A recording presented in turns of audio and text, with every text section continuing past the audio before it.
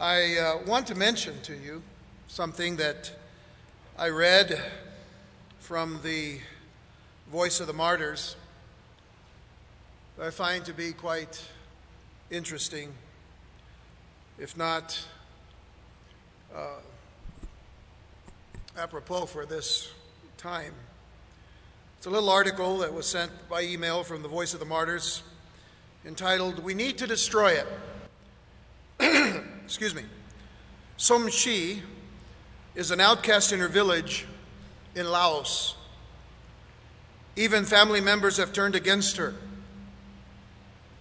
And when villagers found a Bible in her home, they proclaimed, "We need to destroy it." They believed the Bible was causing her mother's illness. "My villagers still hate me and mock me, like they mocked Jesus on the cross," Som Shi told Voice of the Martyrs. "It is the world's right to hate us or to love us. But for me, I will follow Jesus." In restricted nations around the world, Bibles are burned, shredded, or confiscated every day. Those opposed to the gospel can destroy Bibles, but they cannot destroy the faith of those like Som Shi. I would encourage you to consider that kind of heart today. A heart that says, you can take and destroy everything that I have, but you cannot take my faith away from me. And I encourage you to pray for Som Shi and Christians in all of these lands where their faith is constantly being challenged, constantly being threatened, their lives, their families, their homes. So I encourage you to get on the website, Voice of the Martyrs. You can type the search engine. I think it's vomusa.org. And stay up on what is taking place around the world with Christians today. We don't want to take things like that for granted, but we do want to give a testimony and a witness, and we want to certainly be a voice for those who are suffering for Christ in greater ways than we'll ever know in this country. I'd like for you to turn, if you will, to Genesis chapter 4.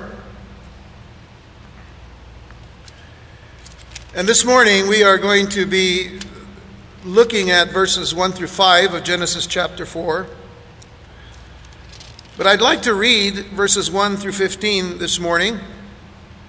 Most of us here are familiar with the story of the birth of Cain and Abel and what took place in their lives after the fall of man, after the fall of their parents, Adam and Eve.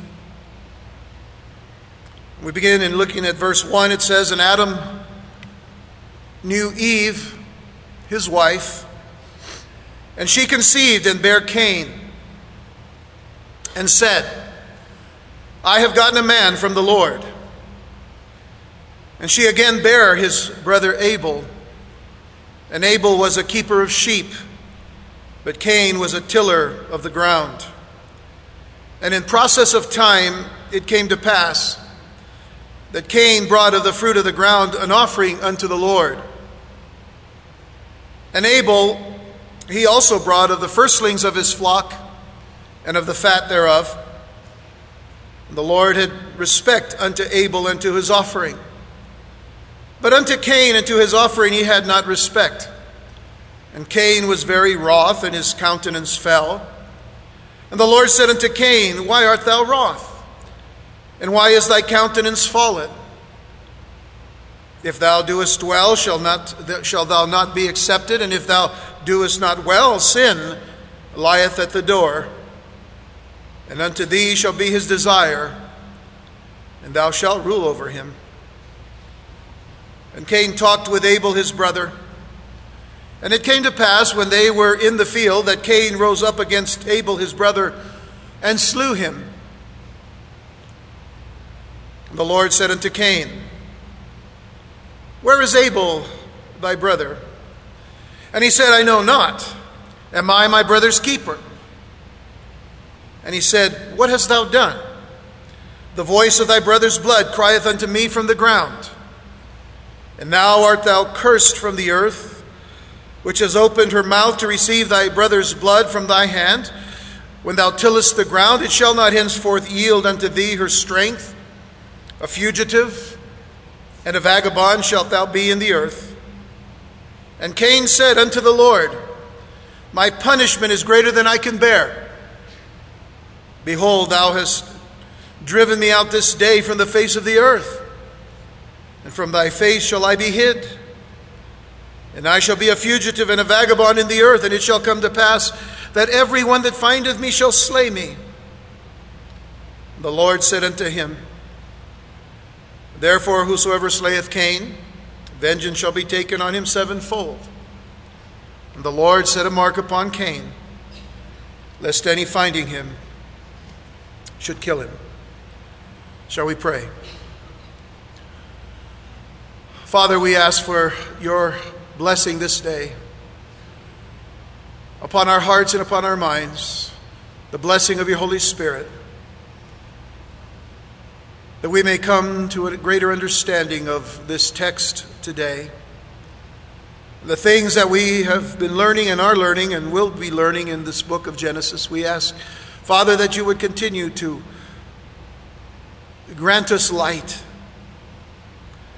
to understand your word, and light from your word to our hearts, so that light will shine from our hearts to those who are in darkness. But also that light would shine before us as a lamp to our feet and a light to our path, that we may walk, Lord, in a way that is honoring and pleasing to you. Lord, these things we do ask. In Jesus' name, amen and amen. Now, some of you may remember your English literature class back in the day, when you had to familiarize yourselves with some of Shakespeare's more notable phrases, such as, all the world's a stage, and all men and women merely players. They all have their exits and their entrances, and one man in his time plays many parts. How many of you remember where that's from? Anybody? It's from a play called As You Like It, Act 2, Scene 7, line 139. The things we remember. Well, we have to admit one thing. Shakespeare was right in respect to the fact that we have many roles to play in life, as from time to time we relate to various people and confront different circumstances. But what is important for us to do is to let God write the script. We need to let God write the script. We need to let God choose the cast, and we need to let God direct the action. Because if we disregard him in any way, shape, or form, and try to manufacture and produce the drama ourselves, the story is going to have a sad and disastrous ending. And you see, that's what damaged, that's what ruined and spoiled and ultimately destroyed Cain, the son of Adam and Eve. Here was the first human born on planet Earth, the initial child conceived on the world stage. And from the account that we find in chapter 4 of Genesis, Cain chose to ignore God's script. And he did what was right in his own eyes. And eventually, because of this, he made a mess of his own life. Every one of Adam and Eve's offspring, every one of Adam and Eve's offspring, including you and me, were born dead spiritually. Of course, Adam and Eve themselves, created by the hand of God. Adam created out of the dust of the ground. Eve taken from the side of Adam. Made, fashioned, touched, created in the image of God. But because of their fall in the garden, because of their disobedience toward God, then all offspring following them, except for one,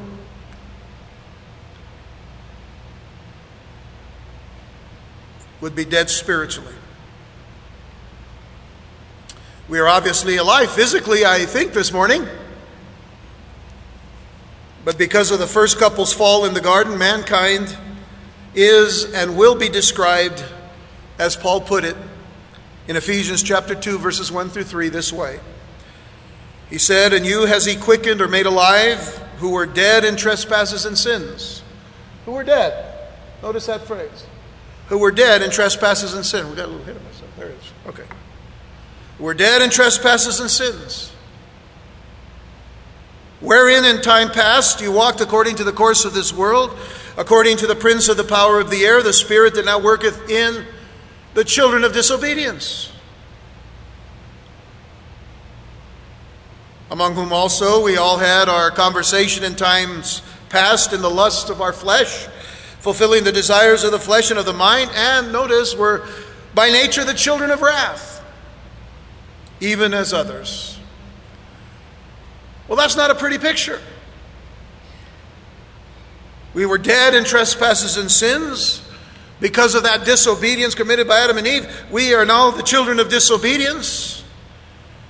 And because we followed through in that particular sin, we are now by nature the children of wrath. And I said just a couple of Wednesdays ago in our study of the book of Romans, chapter 1, that you're not a sinner because you sin. I think every Christian needs to understand this. Of course, every person needs to understand this. You're not a sinner because you sin because you're a sinner. You're not a sinner because you sin because you were born a sinner. That's why we sin. We were born into this world in sin and with a sin nature. Adam and Eve now could only reproduce after their own kind. After they became dead spiritually in the garden, now they could only reproduce spiritually dead children. Alive physically, but dead spiritually. And everyone born into this world, with one exception. Do we know who that exception is? You can say it. Jesus. Everyone born into this world, with one exception, is a sinner at birth. For even King David himself, the shepherd king of Israel, would say in Psalm 51 verse 5, "Behold, I was shapen in iniquity, and in sin did my mother conceive me." Speaking for all of us, this is our testimony. This is our beginning. But hopefully this is not our end. This is indeed our beginning. We have an inherited sin nature from conception. And while Cain and Abel were both born with the same sin nature, their lives were very different. Over the next couple of weeks or so, we're going to see those differences in Abel and in Cain. But their lives were very different. And the major difference we'll discover is that Abel mastered his sin nature. Abel mastered his sin nature, while Cain was mastered by his sin nature. That is the biggest difference that you need to see between these two brothers. Abel mastered his sin nature, while Cain was mastered by his sin nature. We even find in our text that the Lord encourages Cain to master his sin nature rather than to be mastered by it.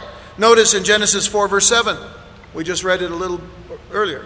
"If thou doest well," God was saying to Cain, "shalt thou not be accepted? And if thou dost not well, sin lieth at the door.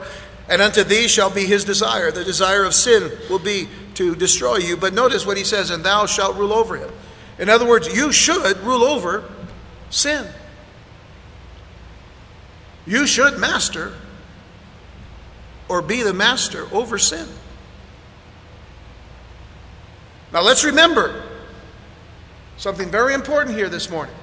Let's remember that when we look at Cain and Abel, we are really looking at ourselves. When we look at Cain and Abel, we are really looking at ourselves, for we were born with a sin nature. But the question is, and this will be the question that you need to ask yourselves today, how can we master that sin nature so that we are not mastered by it? How can we master it so that we are not mastered by it? So we come now to verses 1 and 2 as we begin our study of Genesis chapter 4. And once again we read, "And Adam knew Eve, his wife, and she conceived, and bare Cain, and said, I have gotten a man from the Lord. And she again bare his brother Abel. And Abel was a keeper of sheep, but Cain was a tiller of the ground." For the first time in the scriptures, in the book of Genesis, we see the mention of intimate relations between a husband and a wife. And we see it all in the word knew. Adam knew Eve, his wife. And I think it's so significant that it's put in that way and in that context. Adam knew Eve, his wife. Because today we have all kinds of words to describe this kind of relationship, and most of them aren't really accurate, and some of them we can't even repeat.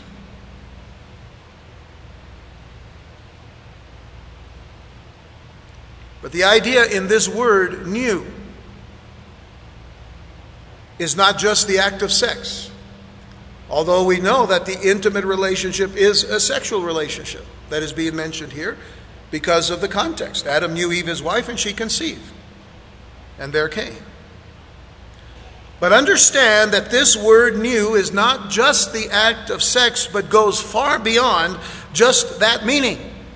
Because it speaks of an intimate relationship that truly gives understanding to the two, male and female, becoming one flesh. For us to understand fully what God desired and what God planned and what God designed between a male and a female, it is to understand it here in this context. That in an intimate relationship, it gives true understanding to these two, male and female, becoming one flesh. So it's best to look at this in a word study as we look at the word new. The word new in the Hebrew is the word yada, which means to know, to learn to know. Now, by the way, as I'm going through this definition, I want you to understand the gravity of understanding the fullness of this particular word in context to the relationship between a husband and a wife. You are to know, you are to learn to know by experience, to recognize, to admit, to acknowledge, to confess, to consider, to be acquainted with, to know a person, of course, carnally in the sense of the fleshly aspect of it, but also to know how, to be skillful in, to have knowledge, and to be wise. That's what it means to know someone in that intimate sense. God wants a man to know all about his wife. Some of you guys are looking at me like, I already do. Do you? Do you really? Marital intimacy is much greater than just having sex, if that's what you think it's all about. Because to husbands, the Apostle Peter wrote this in his first letter, 1 Peter chapter 3, verse 7. Listen, and I'm not picking on husbands, by the way, today, because you'll notice it's going to also be the same for wives. But husbands, you're responsible here. You're the responsible head of your home. You need to understand these things. Peter says in 1 Peter chapter 3, verse 7, likewise you husbands, dwell with them. In other words, dwell with your wives according to knowledge. Dwell with your wives according to knowledge, giving honor unto the wife. Now please don't look at me as if to say, I didn't know that was there. It's there. You are to dwell with them according to knowledge, giving honor unto the wife. You are to honor her. You are to bless her. And as the next phrase says, you are to guard her, guide her, and protect her. Notice, as unto the weaker vessel. And as being heirs together of the grace of life. And there's reason for this, men, so that your prayers be not hindered.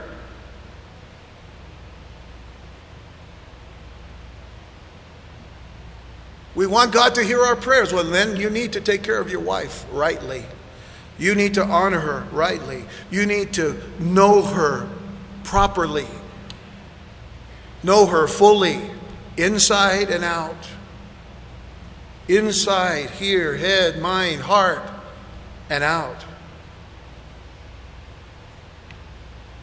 Because the word that Peter used for understanding in this passage is actually related to that word we saw in Hebrew, to know. To know, to learn to know by experience, to recognize, to admit, to acknowledge, to confess, to consider, to be acquainted with, to know a person rightly, to know how, to be skillful in, to have knowledge, to be wise.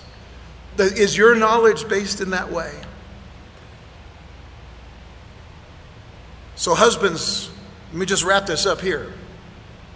Husbands, grow to understand your wife God's way, not your own way. Grow to understand your wife God's way. Pay attention to her God's way, not your own way, God's way. Honor her God's way. By the way, wives, know your husbands the same way. Know them God's way. Grow to understand them God's way. Pay attention to them God's way. See, it works both ways, doesn't it? It needs to. And how much more strengthened will your relationship be, will your marriage be, when you do things God's way? Let's continue. Now, the process of reproduction began for Adam and Eve. Consider the pattern. There was the intimacy, there was the conception, there would be the pregnancy, and then, of course, the birth. And it wouldn't be hard to believe that the experience for the first parents was one of great surprise and joy. For one, just the physical changes to Eve throughout the 9 months must have been a wonder in itself. Can you just see Adam every day looking, oh, you're getting a little bigger there. I mean, just what's happening here? Something inside of you growing? Well, it's just this wonder. First time it's ever happened. How are you, husbands? Of course, you knew the process in a sense. But now it was your experience. First time dads, right? Toward the end of the 9 months, who's more nervous? Sometimes the dad is. What do I do? What do I do? Where do I go? It's time to go to the hospital. Husband gets in the car, takes off. Wife's still waiting. Hey. Has that happened to anybody here? I don't think so. But there's that wonder, there's that awe that's taking place about this great blessing that God has given. And not to mention Adam's anticipation as he could feel movement within Eve as their growing first child would kick as babies still do. But there was more to Adam and Eve's joy than just the pregnancy and the birth of their first child, because there was the hope of the promised seed. Do you remember that? There was the hope of the promised seed, the Savior of the world. The Lord God had promised that He would send the Savior through the seed of the woman, didn't He?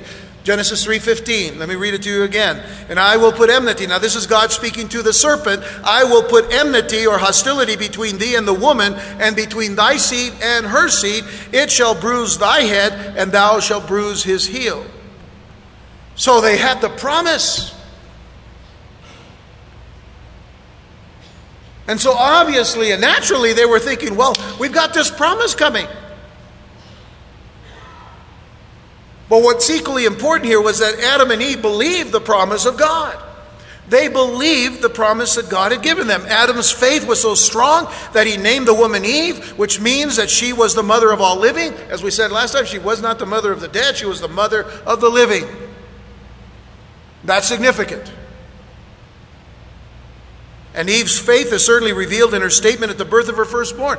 When Cain is born, what does she say? I have gotten a man from the Lord. I have acquired a man from God. And even some Hebrew scholars are saying, in a sense, what she's saying is, I have gotten the Lord. But the name Cain itself literally means acquisition or acquired. And so she believed in the promise of Messiah coming from the seed of the woman. And so her exclamation demonstrates her saving faith in the promise of the coming Redeemer. Adam shared his faith back in chapter 3 at the end, and now we see Eve declaring her faith by saying, I have gotten a man from the Lord. But may I say to you that she was wrong, at least in this sense. And what I mean by that is that she was right in believing that the Messiah would come and that he would be of her seed, because she of course is the mother of all. And so it was coming from woman. But she was wrong in thinking that Cain was the one. And before long, she had reasons to change her mind. The first baby born into a sin-cursed world soon manifested his fleshly tendencies, I'm sure, his tantrums and his deception and his lies, not to mention his self-will and his pride. But am I just describing Cain? Or am I pretty much describing everybody born into this world? I know that it's every mother and father's desire to hear their child when they first start to speak to say mama, dada, that's what they want to hear. But eventually, once they begin to talk, what's the one thing that they really concentrate on? Me, mine. And then you realize, sin nature. That's what it is. Self-will and pride. And more than likely, before long, she may have thought that her firstborn son was more likely the seed of the serpent. Too often, as a kid growing up, if I did some really bad things, it was hijo del demonio, you hear that kind of thing, and the son of the devil, that kind of, repent. Is it any wonder then that many Bible commentators consider Cain then to be a type of the seed of the serpent, and Abel as the type of Christ, the seed of the woman? And is it any wonder that her next son is named Abel, by the way? After the first one coming and manifesting all of those fleshly tendencies, she names her second son Abel, which we think it sounds really nice, but it just means vanity and breath and vapor and worthlessness. I think she was nailing down now what happens being born in sin. The funny thing, though, is that Abel would not fit those particular qualities, and we'll see why in just a moment. Notice in verses 2 through 5, and she again bare his brother Abel, and Abel was a keeper of sheep, but Cain was a tiller of the ground.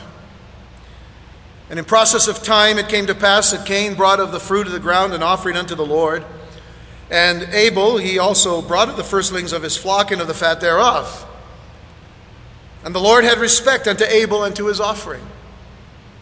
But unto Cain and to his offering he had not respect. And Cain was very wroth. In other words, he was very angry, and his countenance fell. Now, first of all, I want you to notice that we're not dealing with cavemen. We're not dealing with Cro-Magnon or Neanderthal man. This is just kind of a little bit of getting back into our understanding that we're not dealing with evolution here. We're not dealing with, some kind of creature that eventually becomes Homo erectus and stands up straight. They're not cavemen, they're not hunters and gatherers and the like, as some would tell you. We're dealing with the first family and all that family entails. We're dealing with a family and children that are brought up in more of an agricultural society already. Cain, a tiller of the ground. Abel, a keeper of sheep. Agriculture and domestication of animals. But we're also dealing with the first family and all that family that it's involved in this family. Nursery squabbles between Abel and Cain growing up. 2 unregenerate sons displaying the lawlessness Adam had introduced to the world. The natural working of the law of sin in his sons' souls. But there had to be good times too. There had to be good times too. Stories Adam would eventually tell his sons. Stories of the first few days of creation, where he walked with God, shared the cool of the garden with the Lord God who created him, talked about all the animals that he had seen, all the animals that he named, that God brought to him each day, and just gave him the wisdom to name all these animals. What great stories Adam could tell his children. There were lessons, I'm sure, in their growing up involving plots of ground to till, animals to feed and to care for, and possibly outings to the very gates of the garden to see the cherubim and the flaming sword and to receive instruction in the things of God. Because you see, the garden wasn't closed off to them. The angels were guarding one thing, the tree of life. But in essence, what they were also doing was guarding the way.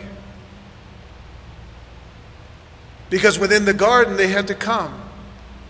It was there where they would meet with God. It was there where sacrifices could be made, as we shall see in just a moment. And why? Because that is where God had set up the altar. When God took 2 lambs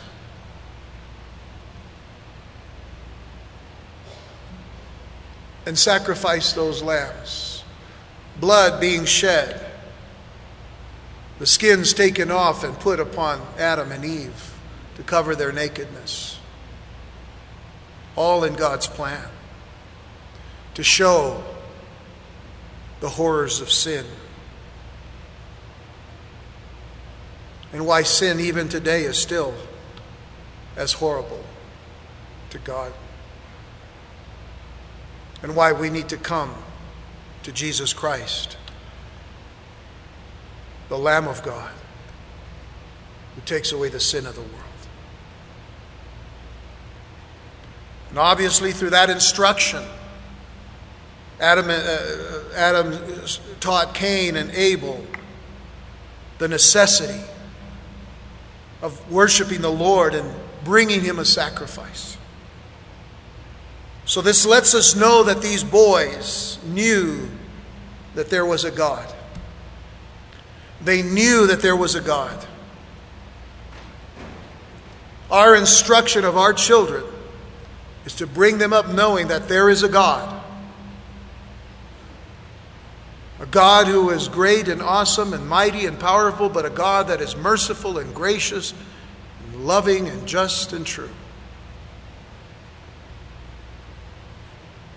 They knew that sin was an offense to the Lord, just by looking at the flaming sword that guarded the way to the tree of life. They knew that he must be approached, that God must be approached, but that with an offering.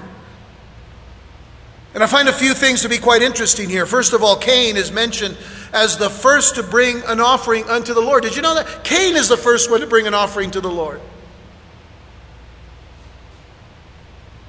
The phrase, and in the process of time, which literally means at the end of days, could refer to bringing an offering every Sabbath, at the end of the week. 6 days you work, on the seventh day, the Sabbath, he rested. And then the week would begin again. Secondly, I find it interesting that the word used for offering here in this passage is the Hebrew word mincha, that speaks of any type of offering and not just a blood offering. There are those who actually believe, that it was a blood offering that God wanted. And of course, Abel brought the blood offering, but Cain did not. Therefore, this is what makes that great distinction in their offerings. But here's the thing. The word for offering here is any offering. Any type of offering. Now, I'm not saying, of course, that God would only accept blood offering, and any great offering he would not accept. Because we know that he does accept great offering in the law. So there's something deeper than that we're dealing with here.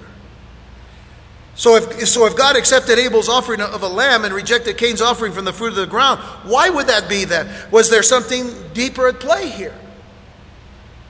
There's no doubt that God would accept the blood offering of a lamb, since he established that pattern himself in the garden, and I already mentioned it, but verse 21 of chapter 3 says, "Unto Adam also and to his wife did the Lord God make coats of skin and clothe them." Can't make coats of skins unless you kill the animals. But we know that God would accept other types of offerings as well, such as grain offerings from the fruit of the ground. So maybe then, it's how they were offered. How were these offerings given unto the Lord? Well, let's turn to Hebrews 11 for some insight into what is going on here. Hebrews 11.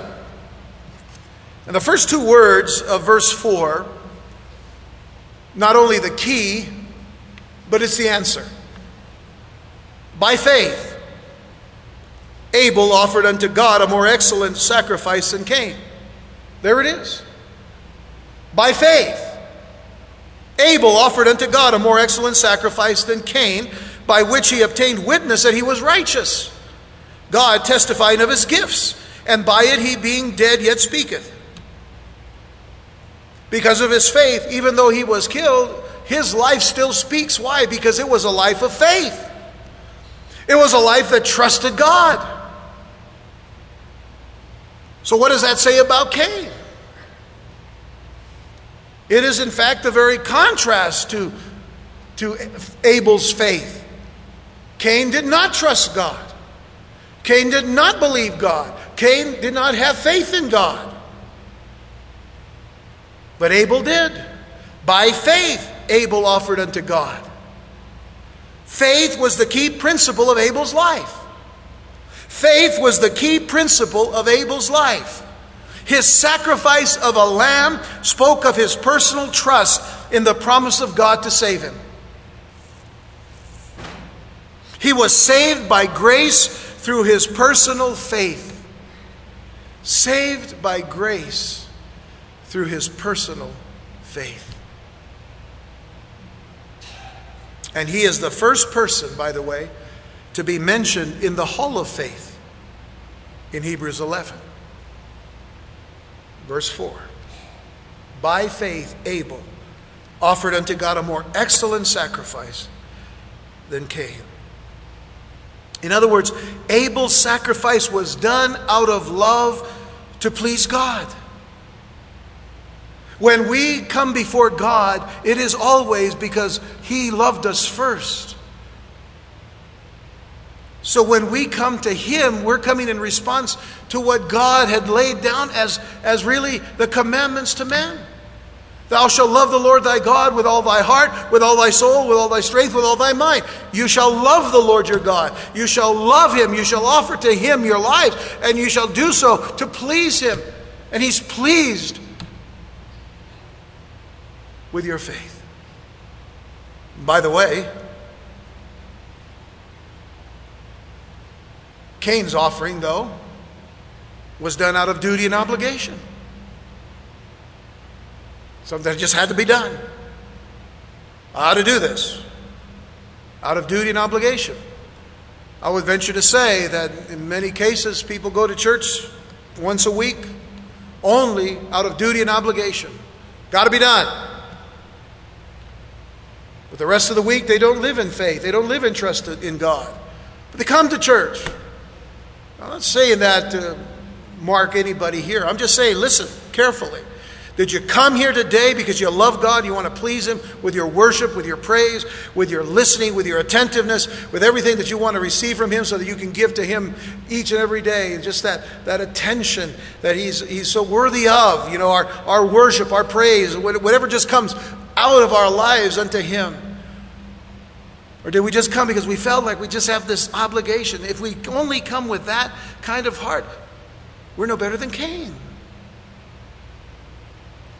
Cain offered a sacrifice to the Lord. But it wasn't about so much the offering itself as it was about the heart that offered it. So in essence, if Abel offered this in love to God, to please God, then it suggests in Cain's offering a lack of love toward God on his part.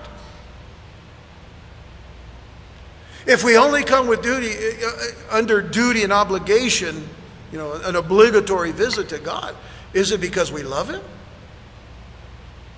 We have to think about that. You see, the mention of Abel in Hebrews 11 is supported all the more with a statement made in verse 6. If you look at verse 6 of Hebrews 11, if you're still there, I hope you are, it says, "But without faith it is impossible to please Him." Without faith it is impossible to please God, for he that cometh to God must believe that He is, and that He is a rewarder of them that diligently seek Him. Offerings can be given unto God without people believing in it. Offerings can be given unto God half-heartedly, sometimes non-heartedly. Without faith. Without any expectation that anything's going to come out of it. Maybe, maybe not, who knows? But without faith it is impossible to please Him, for he that cometh to God must believe that He is. Do you believe that God is? Do you believe there's a God? Do you believe that He's a rewarder of those who diligently seek Him? Well, if you do, then praise the Lord. You live by faith. Now, Abel is also described by Jesus as having spiritual life. Turn to Luke chapter 11. Now, you can tie all this together as you're studying it and remembering two things. Hebrews 11, Luke 11. So here we are in Luke 11, verses 49 through 52. I've added a couple verses before and after the most important part because I want to kind of tie this in again to the heart and the mindset of Cain in contrast to Abel. So in verse 49, Jesus is speaking and he's dealing with the issue of the heart of the Pharisees, the scribes, all the teachers of the law of God in Israel. And he says, "Therefore also said the wisdom of God, I will send them prophets and apostles, and some of them they shall slay and persecute." Well, consider the apostle. Well, of course, the prophets being the Old Testament, the apostles the New Testament, as Jesus is clarifying that. But they shall slay them, they shall persecute them. What do we know about the prophets of the Scriptures that were constantly being confronted in a very opposing manner by the religionists of their day? So Jesus goes on in verse 50 and says that the blood of all the prophets which was shed from the foundation of the world may be required of this generation. And then Jesus says, from the blood of Abel. What is he saying? First of all there, he's saying, he's calling Abel a prophet. Abel in some sense is a prophet of God, sent for the very purpose of giving forth the knowledge and wisdom of how to approach God.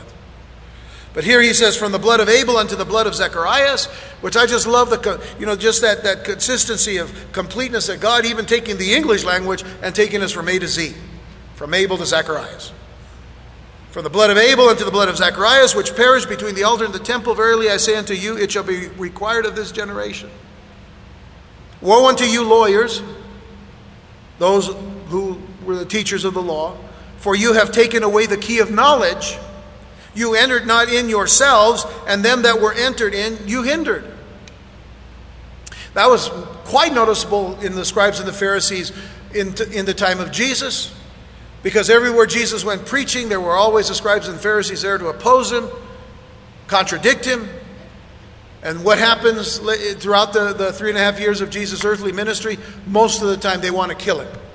They want to hinder others from hearing Christ. Keep others from hearing the good news of Jesus Christ. And I read all the way through this particular part because that's, in a sense, what is happening with Cain. And what happens to all those who follow the seed of the serpent. Where you do not enter in yourselves, but you want to keep others from entering in.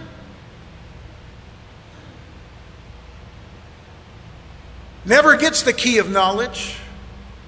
Never gets the understanding of the way of life.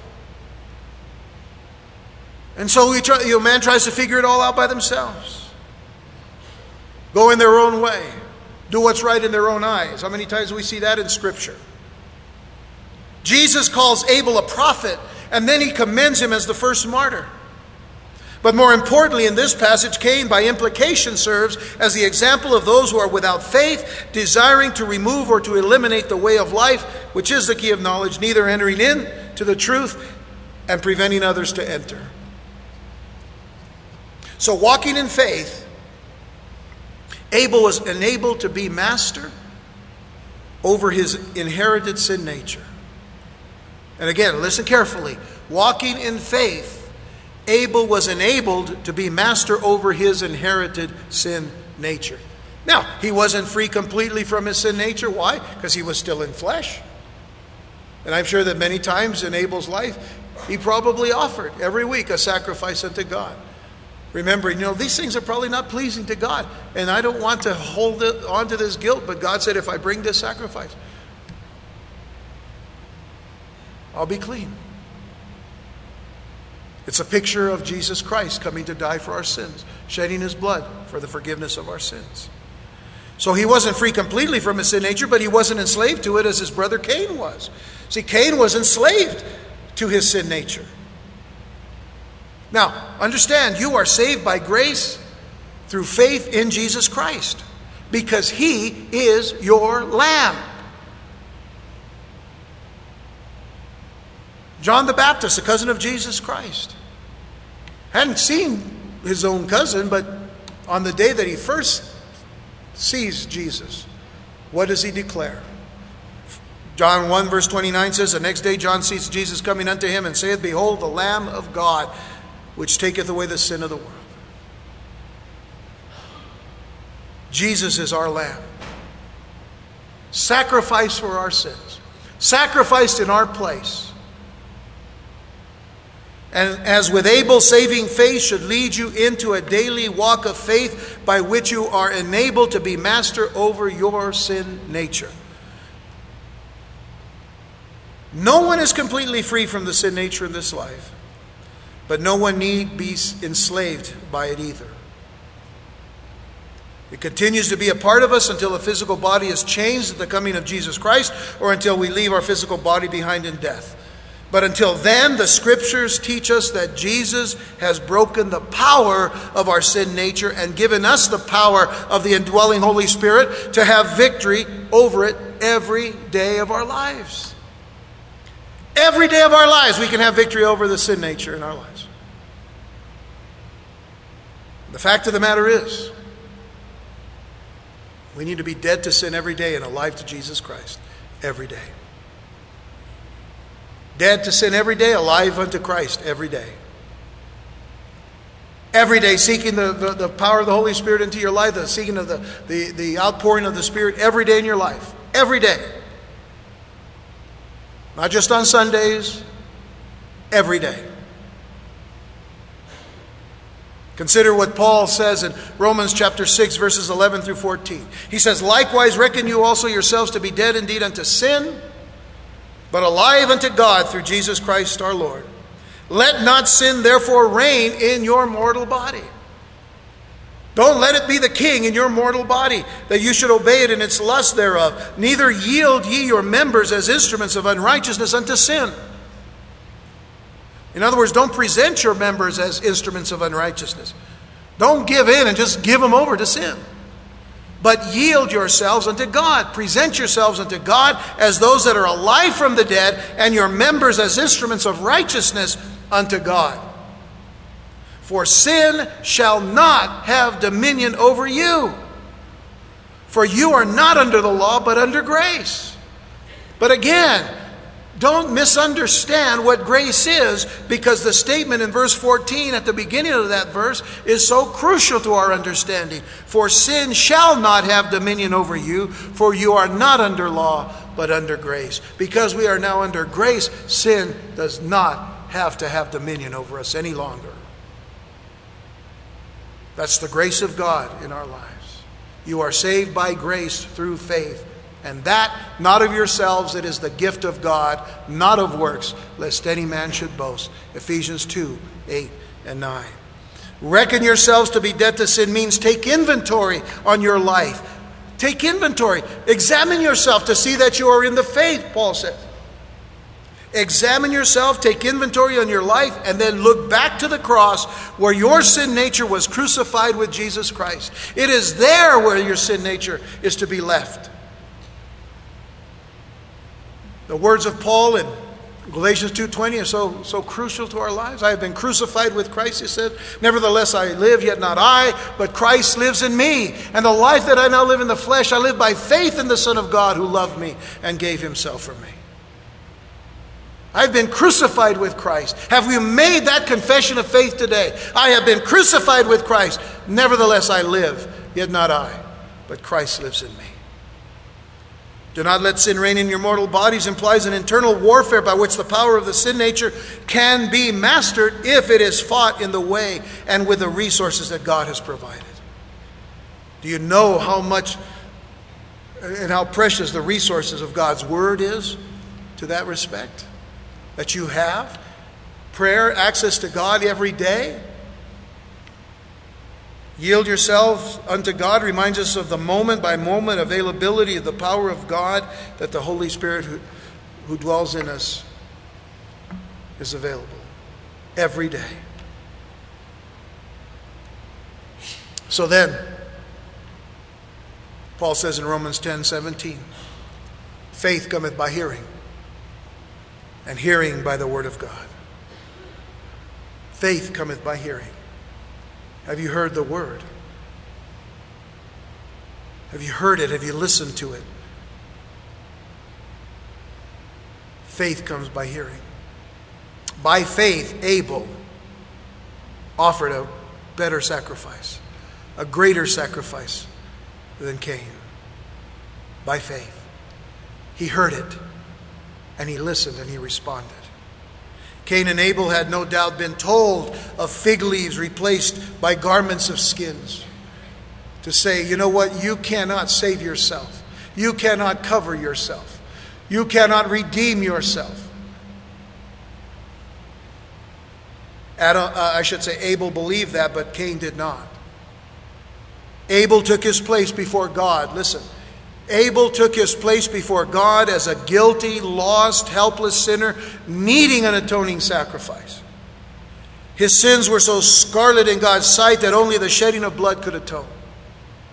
And so in some way and in some measure, great or small, Abel looked to Calvary. But he didn't look back, he looked forward to Calvary. He believed God, and it was accounted to him for righteousness.